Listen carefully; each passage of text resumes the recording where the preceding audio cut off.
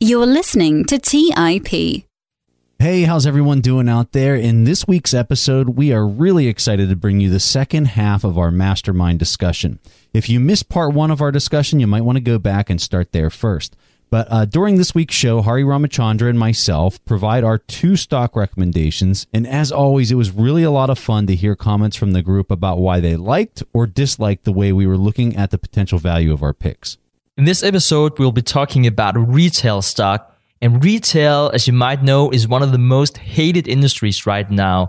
So we're really excited to have John Huber from Saber Capital Management on to join the group. He has some very interesting insights about the retail industry that you probably haven't thought about. We'll also be talking about REITs and discuss whether or not REITs are the best placeholder for cash if you're looking for a limited downside, but are not satisfied with the fixed returns you can get elsewhere. All right, let's hop to it. You are listening to The Investors Podcast, where we study the financial markets and read the books that influence self-made billionaires the most. We keep you informed and prepared for the unexpected.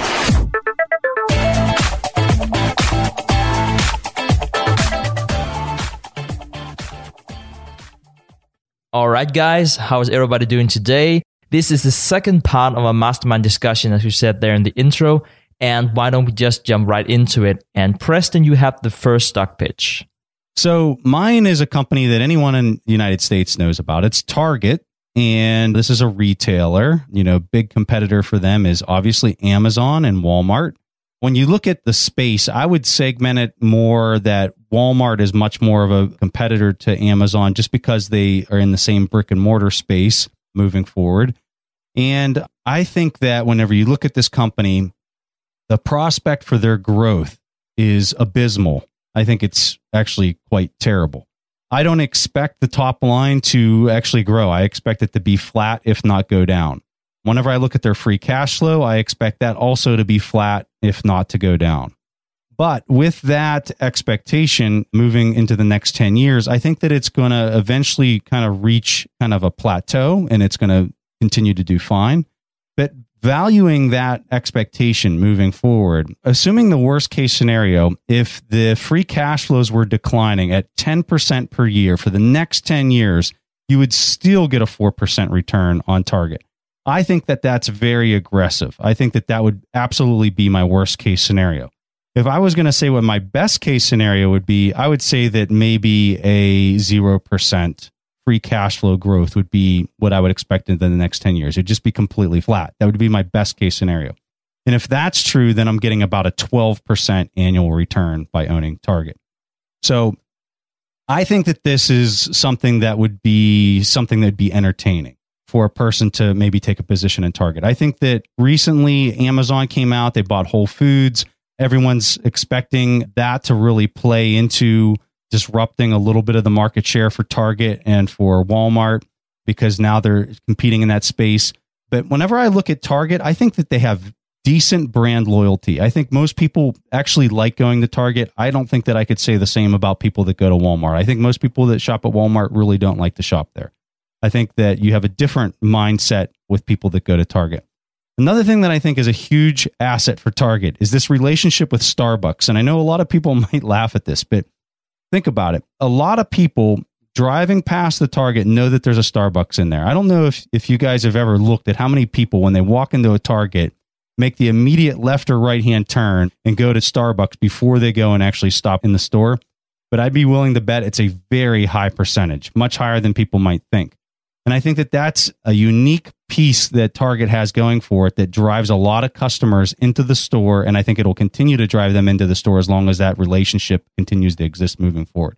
So although I'm, not expecting a lot of growth, like none, I do like the brand. I do like the brand loyalty that they have. I think that they're pretty efficient in their management. And I think that the numbers make a lot of sense when you're looking at the potential return compared to the other options that are out there, like investing in an S&P 500 index. I think that the returns are at least double, if not maybe even triple, the returns that you'd see out of the S&P 500. I just wanted to revisit what John discussed during we were talking about 10 cents, is that with companies that have a tailwind or a wave that is going in their favor, they really benefit, and it becomes easier for us as investors to forecast, at least to some extent, what's going to happen. However, in case of Target, they're actually facing headwinds. They're against the tide, and the trend is towards online and e-commerce. At the same time, you have a competitor like Amazon, who is also trying to get into groceries and brick and mortar through the acquisition of Whole Foods. And the groceries at Target is not as good as Whole Foods. For example, the brand loyalty that Whole Foods commands is much better than Target. Of course, I agree that the target audience or target market is totally different. Folks who shop at Whole Foods might not necessarily shop at Target, but there might be some overlap as well. So considering this, and your worst case scenario is a 4% return and the best is 12, why take the risk of picking a single stock when the upside is not that high, was my opinion. I will let John comment. Yeah, I think that, obviously Amazon is the obvious threat to this one, Preston, as you mentioned. I think, one of the things that I have thought about with the brick and mortar retailers, and this is something on the contrary, I've thought about this with some of the stock market's all-time great winners, is that the market, in some cases, in very rare cases, has actually undervalued some of these great all-time companies like Walmart in the 80s or Starbucks in the 90s. And, these were stocks that traded at 50 times earnings in some cases and were still undervalued because the market was directionally right. They knew these companies were great, but they actually discounted how good they actually were. And I think in some regards, the same thing is happening in reverse when it comes to brick and mortar. I think the market in some cases, not necessarily with Target, but in brick and mortar in general, I think is actually discounting how bad things could be. If you think about Amazon, let's say they're doing around $100 billion in revenue right now in their retail business. And if you think about that, it took them maybe 20 years to get to that level, but their growth rate is maybe 20 to 25% right now. So sometime in the next 4 years, they're going to essentially extract the same amount of pain, meaning they're going to add another $100 billion of revenue, which is the same amount of revenue that it took them the first 20 years to get. So in other words, they could potentially do as much damage to brick and mortar in the next 5 years as they did in the last 20. And to Hari's point, I think when you think about the earning power of the company, it is facing this headwind. They're still doing a lot of business. They're still, I think they're going to do close to $70 billion in revenue or so, or 65 or 70 billion, somewhere in that neck of the woods. And so that there's still a lot of business. The problem is Amazon causes, I think, for a lot of these brick and mortar retailers that I think doesn't get as much press as it should, is they really attack these companies at the margin. So companies like Target or Bed Bath & Beyond, or companies that have like big brick and mortar footprints, if you reduce the traffic, even if you have a retailer that's doing $50 billion or $75 billion in revenue, if you reduce enough, even a small amount of foot traffic, you take away these incremental impulse purchases that you will make when you're in the store. That person that walks into the Starbucks, they get their coffee and then walk through Target, probably is going to walk out with $5 or $10 or $15 worth of merchandise that they didn't plan on buying when they were there. And so when you take that away, you take away some of the highest margin items that these retailers have. And I think that's the biggest risk that some of these retailers face, is that they have to cut prices to maintain market share. When the $30 box of diapers goes to $29 and you have 8% margins and you lose, 3% off your top line, you just lost a third of your operating profit. So they're getting squeezed. And even though they're still going to do a lot of business, I think that's a headwind that they'll face. Yeah, I definitely agree with you guys on the headwind piece of this. Whenever I'm looking at the top line of the revenue, which I think is a great indicator of showing what this trend in this headwind really looks like, Target's revenue peaked in 2013 at $73 billion. The next year, it was $71 billion. The year after that, it was 72. So they had a little bit of jump, that $1 billion jump back up. The year after that, they hit 73 again. So they were able to sustain this through all this Amazon growth. They've been close to 70 billion for 5 years. Now, 2017, it dropped down to 69 billion. So, when you look at this, I guess this is the question that I'd ask you guys. Do you feel like if you shop, and Stig obviously can't be included because he's over in South Korea, so he can't answer this. Plus, I was way too hard on him, so he's going to be hard on me no matter what. So you're not allowed to answer, Stig. Hari and John, if you go to Target do you feel like you're paying a higher premium than what you'd pay for things than you would on Amazon? No, I mean, in fact, I've done some price comparisons, and I think Target has gotten competitive with a lot of the stuff there. I think for me, if I look at like my shopping habits or my household shopping habits, the way my wife shops, we are starting more and more of our purchases on Amazon's app. I open up my app and I order whatever I need. And it's getting so easy and so convenient that Target is losing, you just make fewer trips to the store. So even if you shop on Target.com, like we were buying, Target.com, I think their prices are pretty competitive, at least for some of the household goods that we were purchasing. And we still do some of our buying on Target.com. But again, I think as more money shifts toward Target.com, even if it stays in Target, you lose those incremental high margin impulse purchases. And that's a problem. And you look at the Target's gross margin, it's gone from 32% to 29%. And again, that doesn't sound like much, but any retail business has enormous operating leverage. And, if you have a 32% gross margin and an 8% operating margin, you lose 3 points, you're going to lose, a third of your profit. So it's a difficult balance that they're facing. I completely agree with what you just said. And I see it the same way, John. For me, the question then becomes, because I agree with all of that, I see it happening the same way that you do. And just so you know, when I go into a Target, I see the prices being the same as Amazon. In fact, I stopped looking at what the price is on Amazon because I'm just assuming I'm getting a pretty similar price. And I think most people probably would feel the same way. But the question then becomes, how much is Amazon able to attrit away from the typical Target customer through these purchases that you're describing? Because I'm going through the exact same thing. I mean, Amazon's so intelligent with their platform that it's like, hey, it's time to buy more coconut water. It's like, okay, yeah, you knew exactly when I needed to purchase that. And so then I have it delivered 2 days and right on time. How many of those types of purchases are going to continue to suck away from the top line and the margin specifically that you're talking about? And when does it come to an equilibrium point? Is it another 5 years? Is it another 10 years? Because at the end of the day, people still have a demand to go to a brick and mortar store and buy something today. I know I still have that demand in my life, and I'm pretty sure everybody else that's listening to this still has that demand in their life. The question is when will that become an equilibrium where the revenue kind of flattens out and it's not being attrited anymore by this Amazon factor? I think that that's in the cards. Within 5 to 10 years, I think that the top line is going to stop degrading like that. And I think you're going to hit a steady point. And based on how much it's eaten away over the last 5 years, it's about 3 to 4% off the top line every year is how much it's eating away right now. So whenever I'm looking at the numbers, if that's true and it lasts for just another 5 years and then it hits a balance and they only eat away at about 3 or 4 or 5% each year, the numbers on this are huge compared to everything else that's being traded on the market with so much stability in the numbers, at least.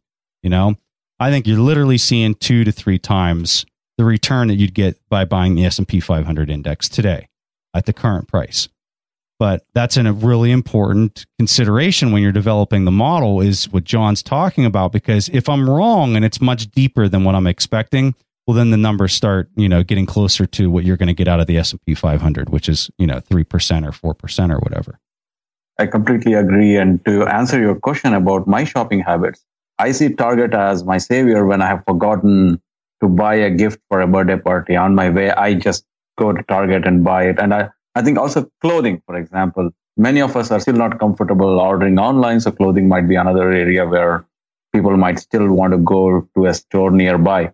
So there are certain aspects where brick and mortar still is relevant. And that's one of the things I think even Amazon has realized, that an omni-channel approach in retailing might not work in the long run. They need to have multiple channels, like both e-commerce as well as a storefront. And probably Whole Foods is a good example where they're realizing it and getting into the grocery business through Whole Foods. So my question is, I agree with all you're saying, but I'm not sure whether to bet on Target, that they will be able to capture all this physical foot traffic. What if Amazon also competes with them in that area? And so is Walmart, and so is other retailers. Let's take a quick break and hear from today's sponsors. Don't just ride the index, seek to outperform it with Fidelity Active ETFs. Learn more at fidelity.com/active ETFs. Before investing in any exchange-traded fund, you should consider its investment objectives, risks, charges, and expenses. Contact Fidelity for a prospectus, an offering circular, or if available, a summary prospectus containing this information. Read it carefully. While active ETFs offer the potential to outperform an index, these products may more significantly trail an index as compared with passive ETFs. Fidelity Brokerage Services, LLC, member NYSE, SIPC. Our friends at Corient provide wealth management services centered around you. Corient's goal is to exceed your expectations and simplify your life. Corient has been helping high achievers just like you enjoy their lives more fully, preserve their wealth, and provide for the people, causes, and communities they care about. They're one of the largest integrated fee-only U.S. registered investment advisors, and Corient has deeply experienced teams in 23 strategic locations. They have extensive knowledge spanning the full spectrum of planning, investing, lending, and money management disciplines. The teams at Corient put the collective power of their expertise into building you the custom wealth, investment, and family office solutions that can help you reach your holistic financial goals, no matter how complex they may be. Real wealth requires real solutions. For more information, speak with an advisor today at Corient.com. That's spelled Corient.com. That's Corient.com. When Rainn Wilson had a great idea, he turned to AT&T Business. They assured him no matter how out there his idea may be, they had his back. So he came up with this, a talking pillow designed to put you to sleep, backed by a reliable network and the only network with built-in security controls. And thus, Sleep with Rainn was a hit. Take your business to the next level at business.att.com. That's business.att.com. All right, back to the show. So, these are all good points. The one other thing that I wanted to throw out there, when you look up the numbers on Walmart and everyone's, gung-ho that Amazon is just crushing every retailer. When you look at the top line on Walmart, the top line is still growing. It's still getting bigger and bigger each year, which I find fascinating. Now, with that said, I'm going to kind of counter myself just so everyone has, full knowledge of the different things that are popping around in my head as I'm thinking through this. Why did Warren Buffett and Charlie Munger sell their position in Walmart? Because that happened just recently, within the year. They got out of this space, and they got out of this space, I would argue, because of Jeff Bezos, and they kind of see it as being very disruptive and, having a headwind. So just some thoughts. I'm throwing it out because from a financial standpoint, it makes a lot of sense by the numbers. Maybe I'm not being hard enough on some of the numbers. Maybe it should be like negative 15% annual growth rate for the free cash flow. I don't know. But the numbers that I'm saying that I'm using, those are the returns that I'm kind of expecting based on the current price. So this is the second time we're doing this format of the show. And the last time I was pitching Bed Bath & Beyond, and I thought that was the ugliest pick. And then Preston trumped me, and he came up with GameStop. Whenever I saw this pick, I was like, Preston did it again. I thought I found the ugliest stock on the market, and still Preston trumped me. Because whenever I'm looking at Target, and I actually mean this in the best possible way, it's definitely not a sexy company. It's probably the least sexy company or close to that you can find out there. It's just this old giant. You see that even though that the top line is somewhat stable, you see that the gross margin is slightly slipping, and you see the same thing with the operating margin. And there's a lot of good stories to tell about why Target shouldn't be performing well in the future. But I think if you go through the earnings statements, you'll hear the management talk about digital's been going up by 32%, and is that on top on 16% growth? It's still almost nothing. And then they're really not making any money. It's around 4% of total revenue anyway. And that's not where the future is for them. And they're talking about this transformation, about the new small format stores, which will really take a toll on the CapEx in the next year. That's not a catalyst either. I don't think that's what people need to look for. I think that it really boils down to value. Can people see the value in this? Can people see the value from the future cash flows? And really to give you like an argument to, for instance, what you said, John, before about using the Amazon app or whatever app you're using because it's simply more convenient. I think, yes, there will be some kind of creative destruction. We can look at something like, it's more efficient with driverless cars than driving your own car. Yes, that's more efficient. And we can say the same thing about online shopping. But that doesn't mean that the old thing will go away. That just means that will coexist. And for at least a few decades, if we can even predict that long, I see a lot of value in retail, especially right now when it's so beaten up. So yes, I don't expect any growth at all from Target. But if you look at the valuation, that's also what Preston looked at before. If you look at the valuation, you don't need that to justify purchase. You just need to make sure that the Target is not performing horribly. And I don't really see that coming. It's probably slightly worse, but that's still okay if you look at the market conditions right now. So I was just going to chime in with one other thought on this is a lot of people look at the Amazon versus, all of brick and mortar retail as if it's like a winner take all type of a contest. And that's not necessarily the case. So I completely agree that brick and mortar is not going away. I do think that the US in particular has probably far too much per capita retail square footage than it needs. And I think that's a headwind for any company that owns or leases real estate to do business. So I think there's headwinds, but there's going to be brick and mortar. Retail's a $5 trillion industry in the US, and Amazon has 2 or 3% of that maybe, but it's not going to all go to Amazon. The problem that I see is, again, back to my original point on this, was Amazon is attacking the margins. And, the Whole Foods is another example. And people say, well, Whole Foods is brick and mortar. And so, you need brick and mortar. But what they're going to do is they're going to, they lowered avocado prices by 43% today, I saw. And they're going to begin to attack the margins at the grocery store, the Krogers of the world and the Costco's of the world. And certainly Target and Walmart do an enormous amount of grocery business as well. So I think my concern with brick and mortar retailers, and especially companies like Target, that a lot of people, I think, can replace some of that purchasing on Amazon, is that those margins are going to be hurt. I think it was Kroger's CEO said just this weekend that, if we have to sell a can of corn for 40 cents, we're going to sell a can of corn for 40 cents. And so these guys are cutting prices, defending market share, and all of that is at the expense of profits. Target's doing it, Walmart's doing it. And so you kind of have to look at it and say, where is the puck going over the next 5 years, and, try to visualize what you think it's going to look like. And I think Target will still be here, and I think they'll probably still be doing a lot of business, but I think it's going to be a very difficult business for them. And I think it's just going to be a very, it's going to be a tough slog, I think, to compete as Amazon continues to grow. That's kind of my thought. It's not an all or nothing. There's going to be brick and mortar, and Target will still be probably doing an enormous amount of business, but what is that cash flow going to look like? That's my question. All right, guys, let's go ahead and hear Hari's pick.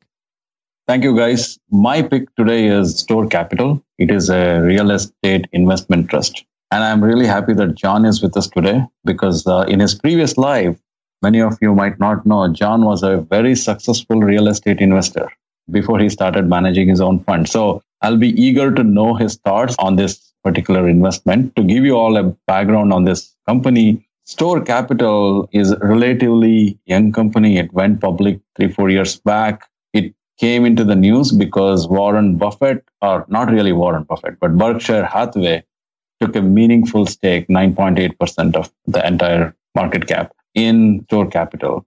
In REITs, there are different type of REITs based on the properties they invest in. This is an equity REIT, and they focus on single tenant or freestanding properties. What it means is, you might have seen these properties where you have an Applebee restaurant or a health club or a movie theater. They're not attached to a mall, or they're not part of a strip mall.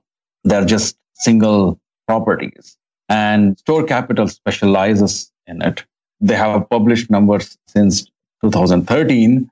They have been growing steadily at a good rate. They started with a total net assets of 1.7 billion. Now they're around 4.9 billion, a 30% growth. They have been growing their revenue as well at the same rate, and net income as well. Of course, like any other REIT, Store Capital also relies on two main sources of funding. One is external. By one type of capital they raise is through issuing equities, which is always diluting for the existing shareholders, as well as they take on mortgage or issue bonds. And of course, they have their own organic funds that they generate over a period of time. They have a very healthy dividend payout ratio of 67%. And their management, especially the CEO, has more than 30 years of experience. He is well known in the industry. And one of the interesting things about Store Capital is the kind of lease they employ, and that's basically a triple net lease. What it means is that in this kind of lease, the tenant is responsible for paying operational expenses, property taxes, etc. So all the landlord would do in this case is just collect the rents. So that relieves them of a lot of variable costs. So their revenues are more predictable. The other thing that Store Capital has in its favor is that they explicitly mention that they focus on businesses that are profitable and are Amazon proof in a way, or not prone to disruption from e-commerce. And in fact, what they do is require their tenants to disclose unit level financial statements. And in fact, 97% of their properties, they actually have access to unit level financial statement as well as the credit quality of the customer. In terms of diversification or their tenant base, one of their major industry they serve is the restaurants industry, where almost 20% of their tenants are in the restaurant industry. So they are exposed to that industry very much. Apart from that, they have education institutions. Recently, they signed up with Stanford, which is a very popular education institution in the California, as well as health clubs, movie theater, colleges, furniture stores, and stuff like that. The other thing is none of their customers constitute more than 10%, in fact, much less. The highest percentage of rent coming from a single tenant is less than 4%. And geographically, they're spread across the United States. Their highest presence is in Texas at 12.9%, but they're in other states as well. And finally, one other thing that works to their advantage is their lease duration or lease terms.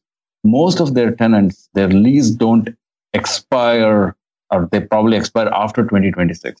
So the leases are usually 10 years or more, which protects them from business cycles. However, the downside is, especially when the lease terms are long, the stock tends to behave like a bond because their revenue, unlike a REIT that focuses on self-storage or hotels, cannot adjust to interest rates. If the interest rate starts going up, the leases cannot be changed to reflect the interest rate environment.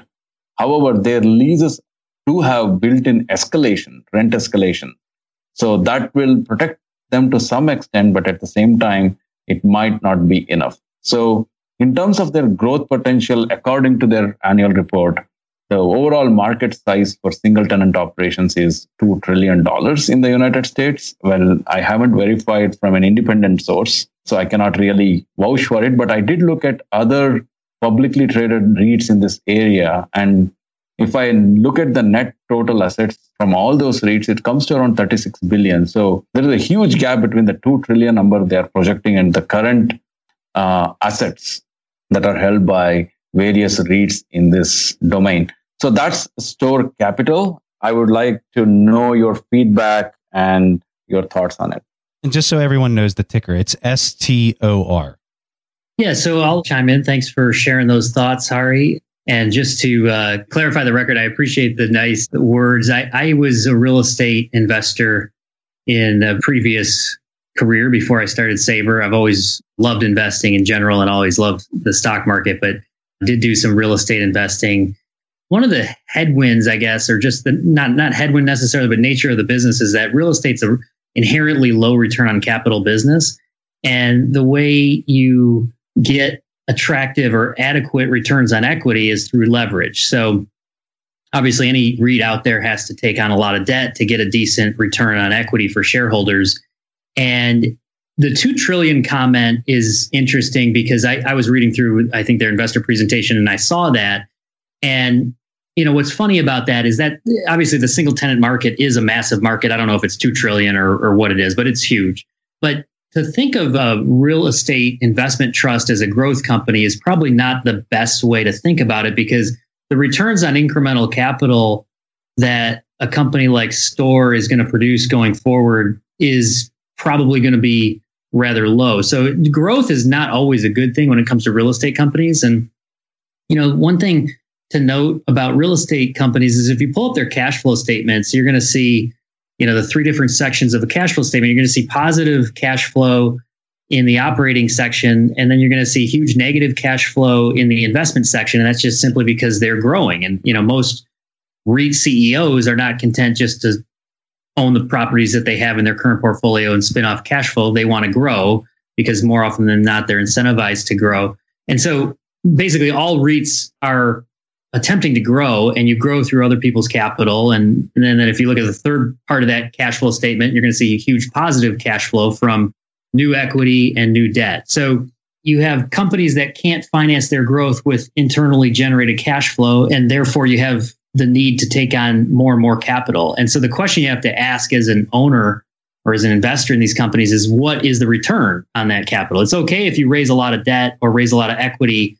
The problem I see with single tenant is these guys are taking their newly injected equity capital or debt capital and investing it in new single tenant properties with cap rates at, near all-time lows, which cap rate's just the cash flow yield essentially on a property. So, like a bond, as interest rates rise, bond prices fall. As cap rates rise, which they tend to do with interest rates, property values tend to fall. So my fear, long story short, is that they're getting this new capital, they're growing, but they're reinvesting the capital at mediocre rates of return. And I think Buffett or Berkshire, whoever made the decision, Wechsler or Combs, is probably looking at this $400 million investment almost like a bond. And you mentioned that, Hari, is, single tenant real estate is essentially like a bond. And it's very high quality. I think you're right that these assets are very high quality, very safe. They're structured in a way that mitigates a lot of risks at stores level. But I would view it more like a bond. I think they're going to pay their 5% dividend. Let's take a quick break and hear from today's sponsors. If you're looking for the right franchise concept at the right time, an iFlex Stretch Studio franchise is the business for you. iFlex is the newest franchise concept from the founders of The Joint Chiropractic. With over 200 licenses already awarded to our regional developers, there's never been a better time to own an iFlex franchise in your market. An iFlex Stretch Studio franchise offers its clients the best in professional assisted stretching for one affordable price in one beautiful location. Even the Mayo Clinic says stretching can increase flexibility and improve your joints' range of motion, helping you move more freely. Prime regional developer opportunities and franchise locations are going fast. Don't miss this opportunity to get into this rapidly growing health and wellness business from the founders of The Joint Chiropractic. Find out more today. Call 888-994-3539 or visit iflexpodcast.com. Call right now, 888-994-3539 or visit iflexpodcast.com. Kyle, you're connected with a ton of different investors and portfolio managers, and you're just really in the know on a lot of these things. How do you keep up with all the day-to-day headlines for your portfolio companies? Yeah, so I used to have a ton of issues with this, and that was until I started using Yahoo Finance. Really? What's so great about it? So Yahoo Finance is awesome. I have my whole portfolio entered, and I can easily see all the top headlines to keep up with the recent news. And each day you get an overview of the major global events that might be moving the market. So I'm ready to easily pounce on any opportunities that come my way. What else can you do on Yahoo Finance's platform? They also have a number of cool features, including a tool that lets you link all of your investment accounts, analyst ratings, and independent research, as well as the ability to create customized charts. Well, now I know that the audience is really going to love this one. And I actually see they have 90 million monthly active users. For comprehensive financial news and analysis, visit the brand behind every great investor, yahoofinance.com. The number one financial destination, yahoofinance.com. As many of you know, I love studying businesses and networking with business owners. The more I've studied businesses, the more I've realized that starting and scaling your business is easier than ever because of companies like Shopify. Did you know that Shopify powers 10% of all e-commerce in the US? Shopify is the global force behind Allbirds, Rothy's, and Brooklinen, and millions of other entrepreneurs of every size across 175 countries. Shopify is the global commerce platform that helps you sell at every stage of your business. From their all-in-one e-commerce platform to their in-person POS system. Wherever and whatever you're selling, Shopify's got you covered. Shopify even helps you turn browsers into buyers with the internet's best converting checkout, up to 36% better compared to other leading commerce platforms. What I personally love about Shopify is that it's the turnkey solution to kickstart and grow your business, and they are totally committed to giving you the necessary tools to succeed as a business owner. Plus, they have an award-winning customer support team there to help you every step of the way. Because businesses that grow with Shopify. Sign up for a $1 per month trial period at shopify.com/WSB. That's all lowercase. Go to shopify.com/WSB now to grow your business no matter what stage you're in. That's shopify.com/WSB. All right, back to the show. I'm actually curious, Hardy, why did you decide to take this pick? I mean, it looks like a really good income stock, if that is the intention. We're all in different life situations. So what might sound like interesting stock for one person, say that you are about to retire, you might be looking for a more steady income more than necessarily capital gains. So obviously it would be nice to have capital gains, but also with the downside risk that might follow. So Hardy, is this a part of your strategy to have this stable, collect that dividend payment? Or are you seeing something that we're not seeing in terms of the growth prospects? I think I agree with John. My assessment of Berkshire's stake in Store Capital is that this is a bond equivalent, or as Munger would say, a placeholder for cash. And my motivation for looking into it is the recent memo by Howard Marks, where he cautions us against the prevailing risks where a lot of stocks which are considered safe or the growth stock like the FANGs, he doesn't think that we are in a bubble, but he says proceed with caution. And one of the reasons why I was looking into Store Capital was to understand, first of all, to reverse engineer what was the thinking of Berkshire, whether it's Ted and Todd or Buffett. What were they thinking here? And the second thing was to see if this is one of those investment where the downside is relatively very limited. Even the upside, I know it's not very high, but is it a safe place compared to my bank account to park, where I don't get anything if I park my cash? But is this a safe place to park my cash? So whenever I hear that Buffett took a position in this, and he took a position back whenever they first went public, is that right, Hari? No, I think he took the position recently. They went public in 2013 or 12. Yeah, it was a private placement. I think it was earlier this year. It was Berkshire bought roughly 10%, maybe 9.8% of the company for, I think, $377 million. Berkshire's strike price was $20.25. In fact, this was an unusual transaction because Store Capital issued new equities. So they diluted, actually. So it was not that Berkshire bought it on the market. This was a specific deal where Store Capital's board decided to issue new shares to Berkshire, which basically took a hit for around 4 cents per share in terms of their earnings for the current shareholders. So with our expectation of where interest rates might go, as John pointed out, if interest rates do go up, that means the value of real estate and everything else goes down. So whenever you see Buffett and Munger take a position in a company like this, with interest rates already like ridiculously low, that tells me, and we kind of got a hint at this at the meeting when we were out there in May, that their expectation is interest rates are just going to keep on going lower moving into the next 10 years. Or else they wouldn't buy something like this. If they thought interest rates were going to go up, they would never buy something like this, right, John? I mean, I would agree with that general assessment. And I did scratch my head when they made this investment. I do think that the assets are safe and, single tenant. This is a diversified group of tenants that they have. And so I don't think any tenant makes up more than a couple % of their overall rent. But I think it's a safe collection of assets. But the prices of these assets do, in many ways, trade like bonds and with interest rates.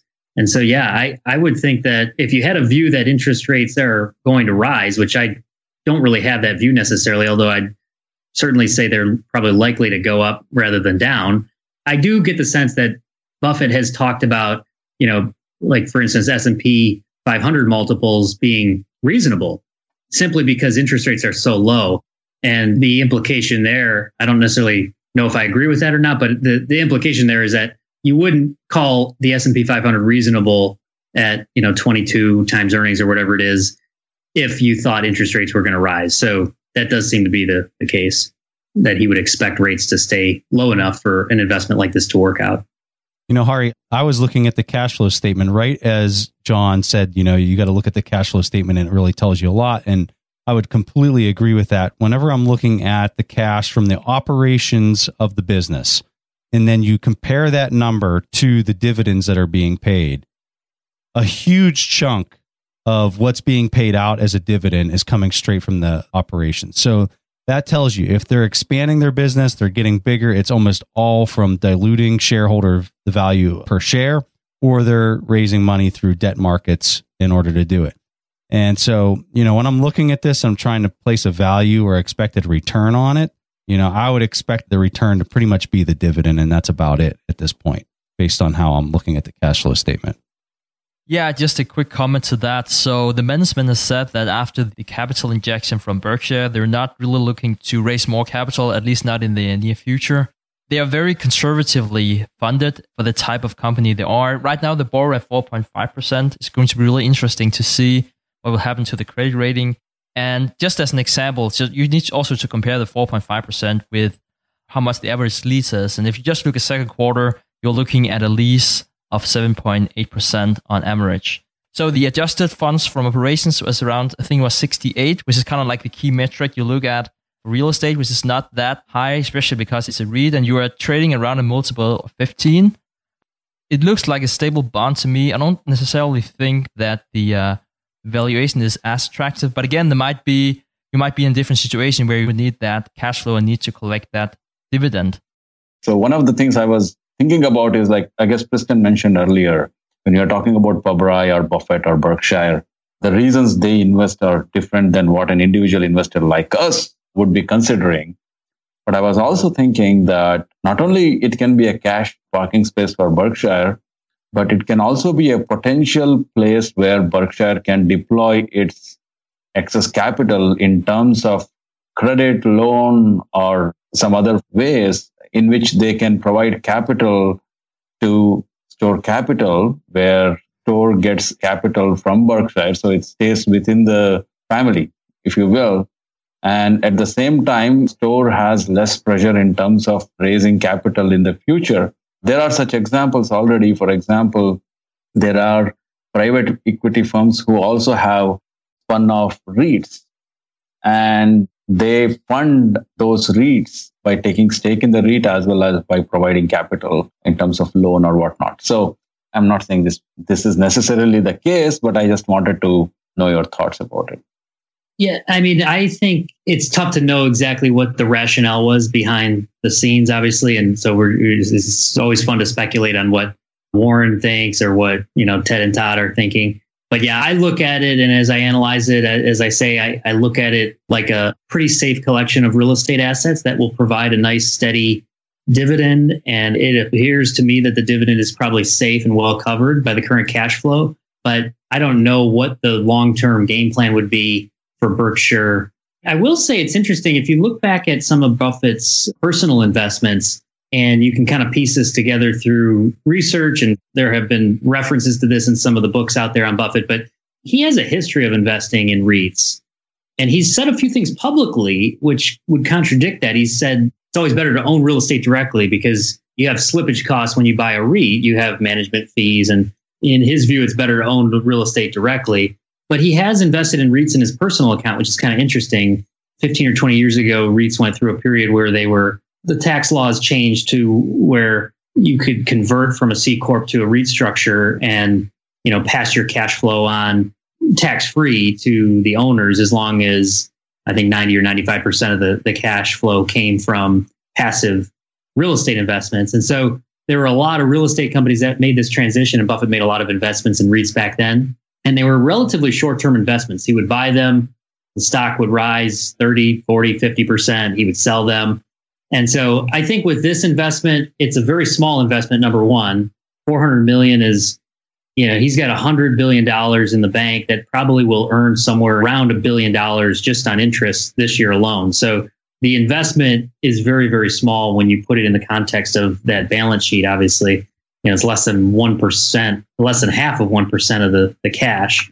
So I wouldn't read a whole lot into it, but I think it's probably one of those investments that he'll clip the coupon for a little while. And my guess is he would sell it at a certain point, if it does appreciate, but he may hold on to it for a long time and just continue to collect the dividend on that. The nice thing about the private placement is he does inject the capital. He did this with Home Capital Group, the Canadian subprime lender too, and that was a different situation, obviously. But, by virtue of his reputation, he basically saved that company. This is much different. This is a stable company, but he provides them with capital. He gets stock by virtue of his reputation. The stock has already risen. So he's already in the money by 20% or something. So it's tough to lose on a situation like this if you're Buffett. And that could be what they're thinking there. I don't think it's because of the size of the investment. I wouldn't read too much into it. Just so everyone knows, we planned on making this about a 1 hour episode where we'd go through 4 picks. But, we were having so much fun talking that this actually turned into 2 episodes. We really want to thank Hari Ramachandra coming from Bits Business. He's an executive over at LinkedIn. He's been with us since day one. I also want to thank John Huber for coming out. John runs the website Base Hit Investing. Fantastic blog. I highly recommend you guys go there. He has a subscription where you guys can sign up and get all of his tips that he's putting out about the investing world. Fantastic articles there as well. So, John, thank you so much for joining us. All right, guys, that was all that Preston and I had for this week's episode of the Investors Podcast. We see each other again next week. Thanks for listening to TIP. To access the show notes, courses, or forums, go to theinvestorspodcast.com. To get your questions played on the show, go to asktheinvestors.com and win a free subscription to any of our courses on TIP Academy. This show is for entertainment purposes only. Before making investment decisions, consult a professional. This show is copyrighted by the TIP Network. Written permission must be granted before syndication or rebroadcasting.